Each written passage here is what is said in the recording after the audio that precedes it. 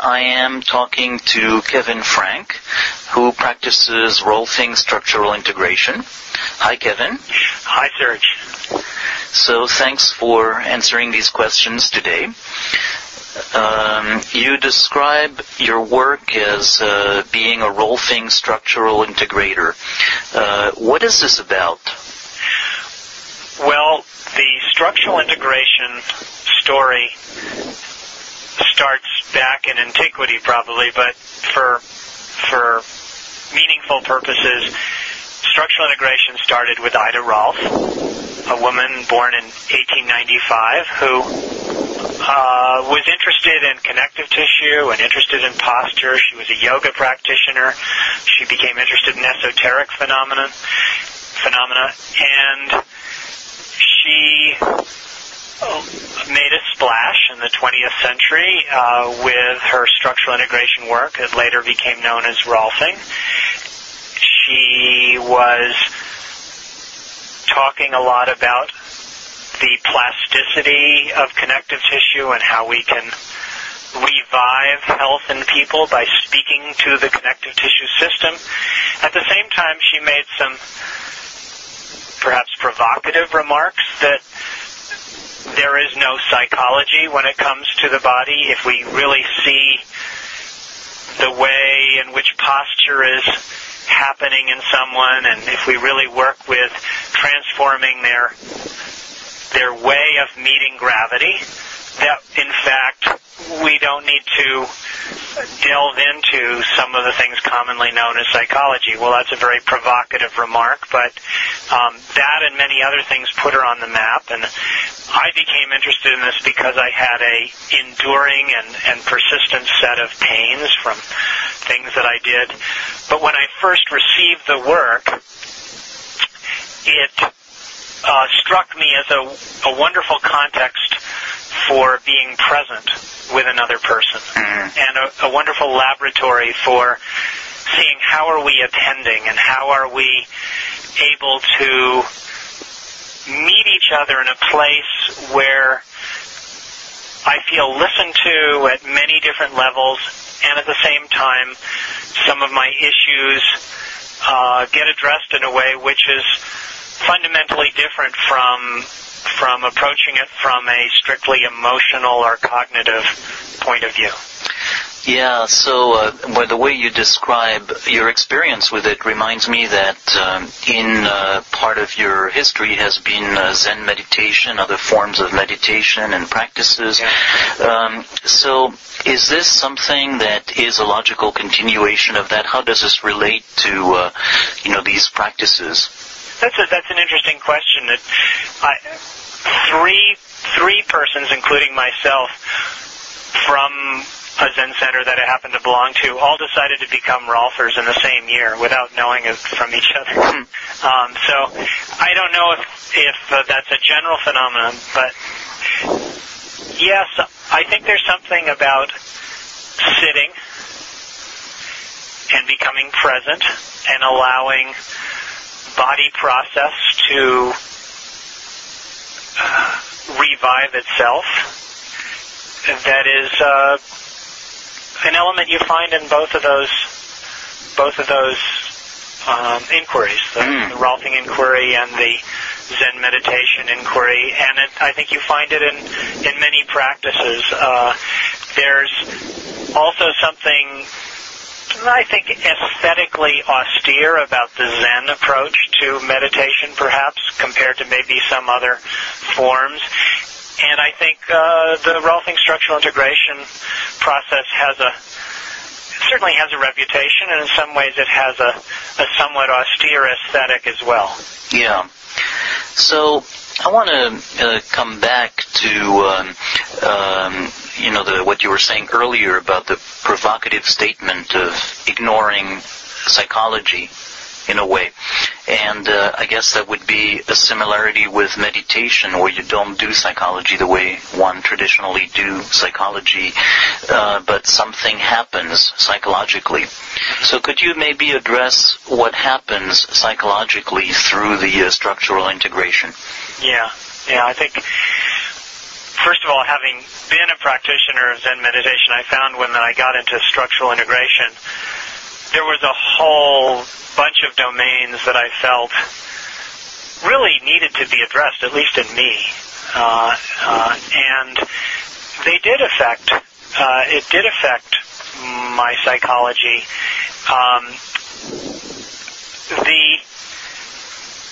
It comes down to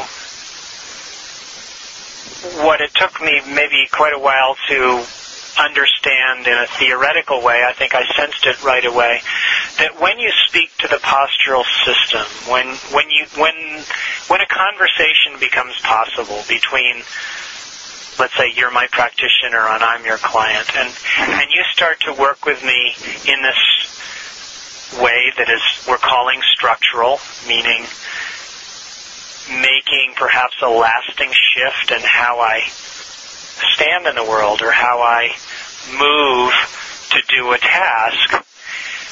If we start to have that conversation in a way that elicits the interest of my postural system, that's a very interesting conversation. That's a very interesting conversation. It's going to take me into territory that I don't know. And so you as my practitioner are going to need to offer me a fair bit of reassurance. You're going to need to pace me. You're going to need to watch for the signs of my perhaps feeling a little adrift, and have that conversation with my postural system in a way that is comfortable for me. Yeah. But at the same time, it's a very exciting thing to have something touched within me that I kind of intuitively know is there, and to feel some rather deep shift. It doesn't have to necessarily have a lot of dramatic catharsis associated with it. And at the same time, we know a higher level of structural integrity when we start to feel it, when we start to feel something happening with less effort and more effectiveness in our coordination, for instance. We recognize that as something that is, even before we think about it, our body recognizes it as something that is an improvement. It's something intelligent. It's something that feels like coming home. Yeah. So what you're describing, you talk about a conversation with posture, and some of the words that you use, posture, how you stand, how you move toward a task, are very physical, in some ways, but are also metaphors that we use all the time to describe psychological attitudes of how we meet the world and we react in it. So how much of what you're saying, what's the interplay between the literal part of posture, standing, moving, and the metaphors that it evokes? Yes. Well, let me see if I can. I mean, maybe one way to deal with it would be if you could give an example of some of the things that might happen in a given session, so that somebody who hasn't seen one, might maybe have a sense of relating to these concepts. Yes. Well, let me take an example. We have two girdles, two limb structures, a shoulder girdle and a pelvic girdle. And both of them are connected to our axis, our spinal system, head to tail, and all the stuff in between. Thinking about the hand, arm, shoulder, and spine, we might be working with somebody who has had some issues in their neck or their shoulders, but also might have some issues they may have reported to me or they may not have reported to me. But they might have some issues regarding how they are able to maintain a sense of comfort within themselves while relating with other people, perhaps intimately, let's say. And rather than become informed, or rather than questioning them about their psychological profile in terms of, well, what are your relationships like, and so on, I'm just going to be curious about, when you use your hand to press an object away from you, how do you compose that movement?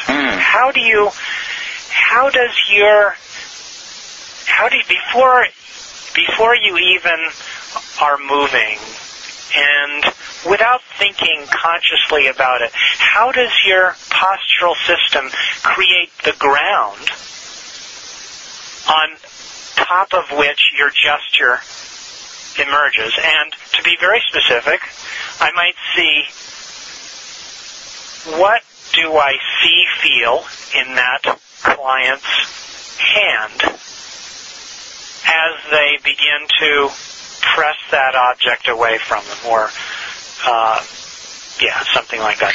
Let's say they have a chair and they're just going to push the chair away from them. What do I see happening in that person's hand? Mm-hmm. What do I see happening in that person's sense of spinal orientation, meaning an orientation to the space around the person, to the sense of support and allowing weight? Very simple things like that. And in the event that I see that, there isn't particularly a lot of what I call, or what many of us call, sensory impression, meaning allowing the sensory experience of the object to enter in the hand, to be taken in, I'm probably going to see a gesture where the preparation to movement is rather expensive. Let me just stop you here to just clarify. So what I'm hearing you say is that instead of asking questions about psychological processes, you have the client perform a physical task, like pushing a chair. And you're asking them to concentrate on what's happening, not just necessarily the conscious movement, but the implicit movement, what comes from inside. The movement of perception. The perception. Yes. There's a whole perceptive movement that happens before we physically move. Okay, so that perception of movement that happens before you physically move is something that by simply, what I'm hearing is that one of the functions of what happens in a session is helping the client concentrate and be more able to perceive this pre-movement. Yes, I would agree with that. I probably wouldn't use the word concentrate, but that's maybe an aesthetic choice, but certainly to be aware. Yeah, to bring the awareness to not only maybe the sensations in the hand, but also to feel some two-directionality, some bidirectionality in the spine, maybe to find a place of support. And all of this, of course, involves a lot of slowing down. Okay, so then definitely one of the things that happens is that sense of experiencing at a deeper level by slowing down and increasing awareness. I think that's a very fair statement, yeah. Okay. Then you're saying that another thing that happens in the session is that you as the practitioner are observing the movement and reacting to it in terms of maybe a sense of what norms are in terms of what seems to be, you said, maybe expending a lot of effort in the pre-movement, or a sense of reacting to what the movement is, and based on these reactions to make some hypothesis, or to react to the movement. To allow those responses in the client to guide my guidance. Yeah. And so if I see that the preparation involves a contraction might be very subtle, but a contraction not only in maybe the muscles of the front of the trunk, but also perhaps a narrowing in a not helpful way, too much focus. So that the eyes might become very focused on the object, but actually we find out doesn't help the movement. It's what we normally associate with what we should do to do a good job, to kind of focus our perception. Mm-hmm. And we might find that, well, that's a good skill, but in rehabilitating a movement, we might find that it's especially resourcing to work with a broader, a more peripheral sense of visual focus while bringing a sense of awareness into the hand. And just to follow that along, we then might find that as we start to make a change, getting back to your original point, that in fact we've uncovered a very significant, if you will, psychological issue. That as that shift occurs in coordination, as there starts to be more flow in the capacity to push the object with a sense of ease, really, that in fact that improvement of coordination can be, in the same way that many psychological processes can be a little bit overwhelming or activating, if you will. Mm-hmm. That when you make a shift of coordination, you're speaking to a deep part of what holds us together and what assures us that we're okay in the world. Yeah.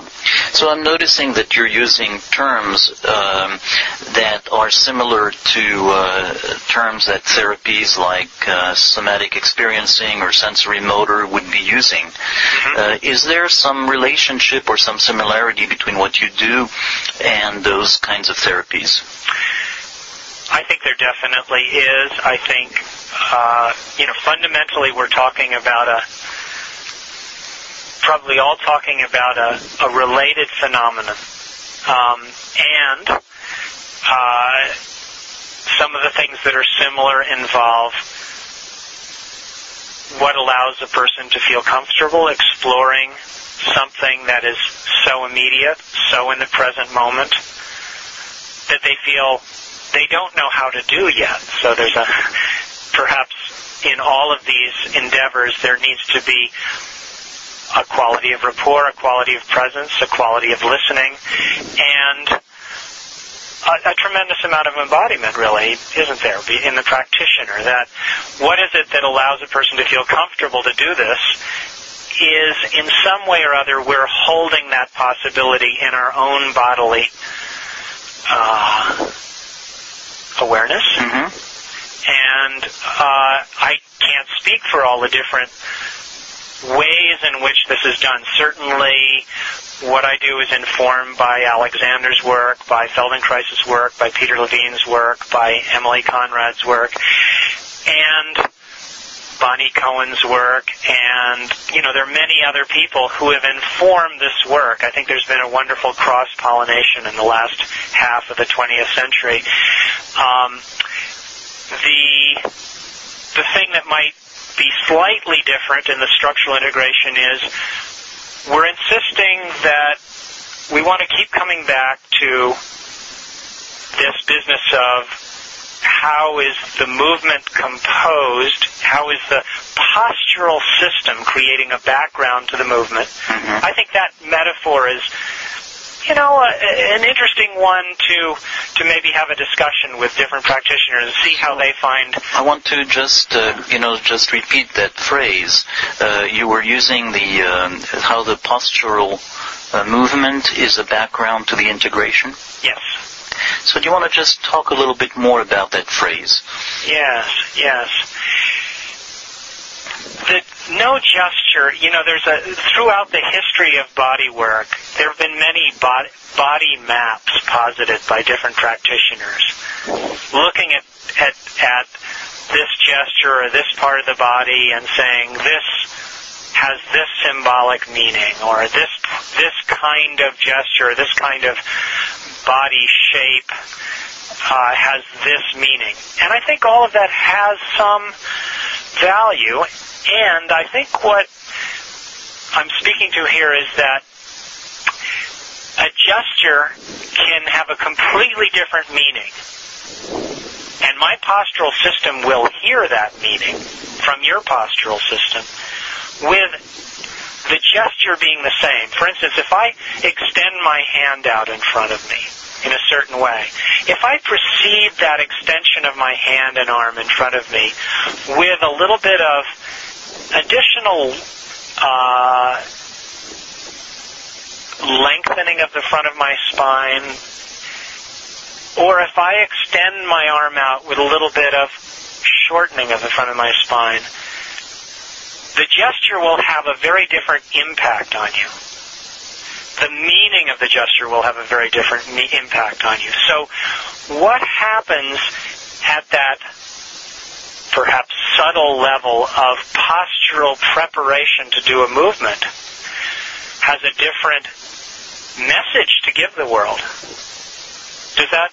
Yes, so what I'm hearing is in lots of ways what you're talking about is certainly not just gesture as it could be mechanically described, but a sense of resonance and attunement.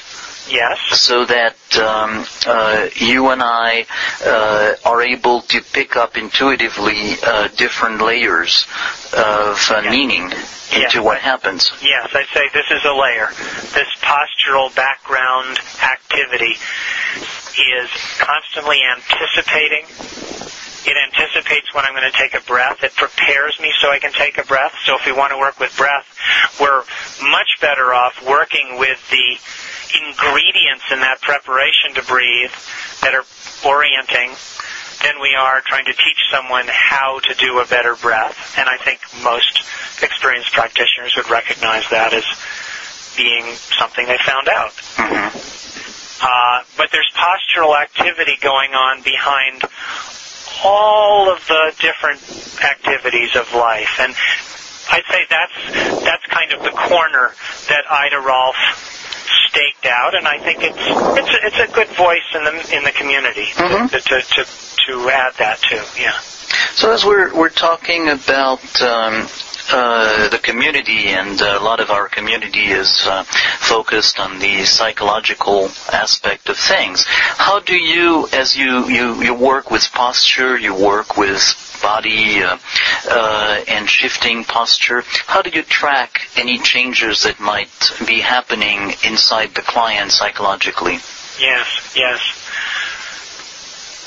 In some ways, I think our tracking is similar to anyone who is tracking someone in a transformative state, looking at what their breathing is doing, looking at how what are their eyes doing, what is their perspiration doing, what is their coloration doing, and all those things. And I would say, again, we're tracking as this person does this movement. I'm working with them on the table. Maybe I have their foot up against a board at the end of the table, so they can be working with their foot in the same way they would be standing up, but they're lying down.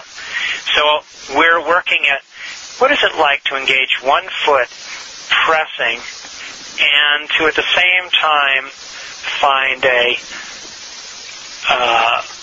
back bending of the spine, a forward bending of the spine, maybe a movement of the hand with that. As I watch the person do that movement, I can see a moment where their preparation comes from sense perception, orientation. That's where they're putting their awareness. And then I can see the moment where, consciously or unconsciously, they try to make the movement happen better. They try to sort of hedge their bets and add a little bit of extra contraction in some part of their body. And that's, of course, the mess we're all in. We're trying to fix ourselves. And when we do, we see that we use a lot more effort. The movement starts to look not as interesting, and it usually doesn't feel as good. We may not realize it doesn't feel as good, so again, that would be a place you say, that last time you did that movement, what did you sense in your body? How was that for you compared to a moment before? Or sometimes you've just gotten to the point where you go, oh, and they go, yeah, right. So there's that very immediate feedback, and that helps them go, okay, I can make a distinction. Mm-hmm. I can feel the distinction between movement that begins with awareness and presence and all these funny little sensory things that I'm doing, or movement that starts with effort. Yeah, so you do give, at least some implicit feedback and sometimes more explicit about the movement. Yes. Do you at all give some feedback about the psychological underpinnings of what's happening, or is it for you something that happens by itself once you deal with the postural part? You're asking whether when a psychological issue begins to emerge, whether I give feedback about it, or whether you encourage explicit discussion of it, or whether you prefer to stay at the level of processing postural movement. I think I tend to be a contrarian on that. If someone is very psychologically oriented, I try to keep them in a sensory place. Mm-hmm. And if someone really doesn't like to, really tries to stay in the realm of just, I just want to move, I want to feel, and so on, I might start to ask them, so how does this feel to you? And use words that might encourage them to become a little bit more self-reflexive. I certainly don't want to delve deeply, myself, this is just speaking for myself as a practitioner, deeply into interpretation. Mm-hmm. On the other hand, I think it is within our scope of practice to offer people some map for what's happening to them. And I try to keep that map as grounded as possible in what I feel is healthy and normal, which is being able to freely adapt to the situations that arise. Yeah. Adaptive capacity. That's my template. Okay, so definitely adaptive capacity. One other term that comes back in this work, as I understand it, is the concept of core strengths. Yeah. Do you want to address that? Yes, I think that's a very meaningful question in today's world. There's a lot of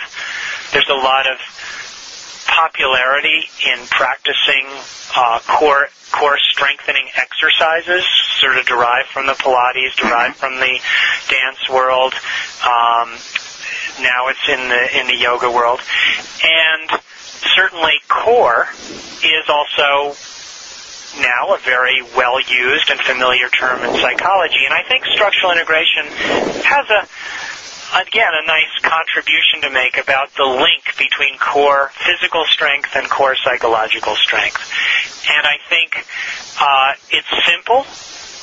It's not necessarily easy to gain skill at, but it's very possible, and I think there are many levels at which we can take it. It has to do with, again, coming back to simple gestures, such as how do I push the object away? If I can execute that movement, that gesture, from a place where there's a rich orientation to the things that our movement brain responds very well to, the sense of directionality in space, sensations in the extremities, in the hands and feet. It happens that when we feed a lot of sensory information into the hands and feet, when we feel two directions in our spine, when we do all those things, we may become a witness to core strength that doesn't feel like something we're doing. And I think that's a very lovely experience for people to have. Yes, very much so. So in a way, as you're in the middle of practicing, realizing your embodied nature, you also discover something that goes beyond that.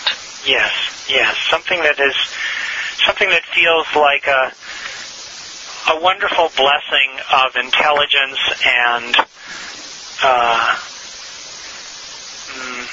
effective functioning that doesn't come out of cleverness, that doesn't come out of effort, that doesn't come from doing more repetitions of the exercise. Right. Well, that's a very beautiful way to maybe end this conversation for today. Okay. And thanks, Kevin. This recording is part of the Somatic Mindfulness and Relational Psychotherapy podcast. See the website relationalimplicit.com.